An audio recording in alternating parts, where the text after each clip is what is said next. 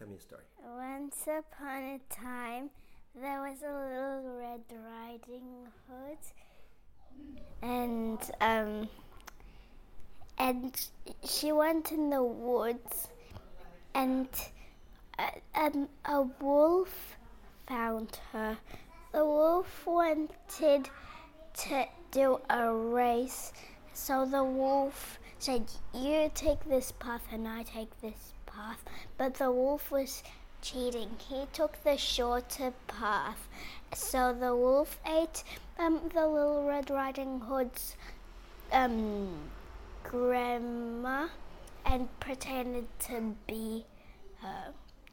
Then the Little Red Riding Hood got eaten by the wolf when she arrived.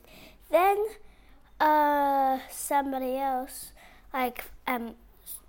saw the house and went in, and then he cut the wolf's tummy.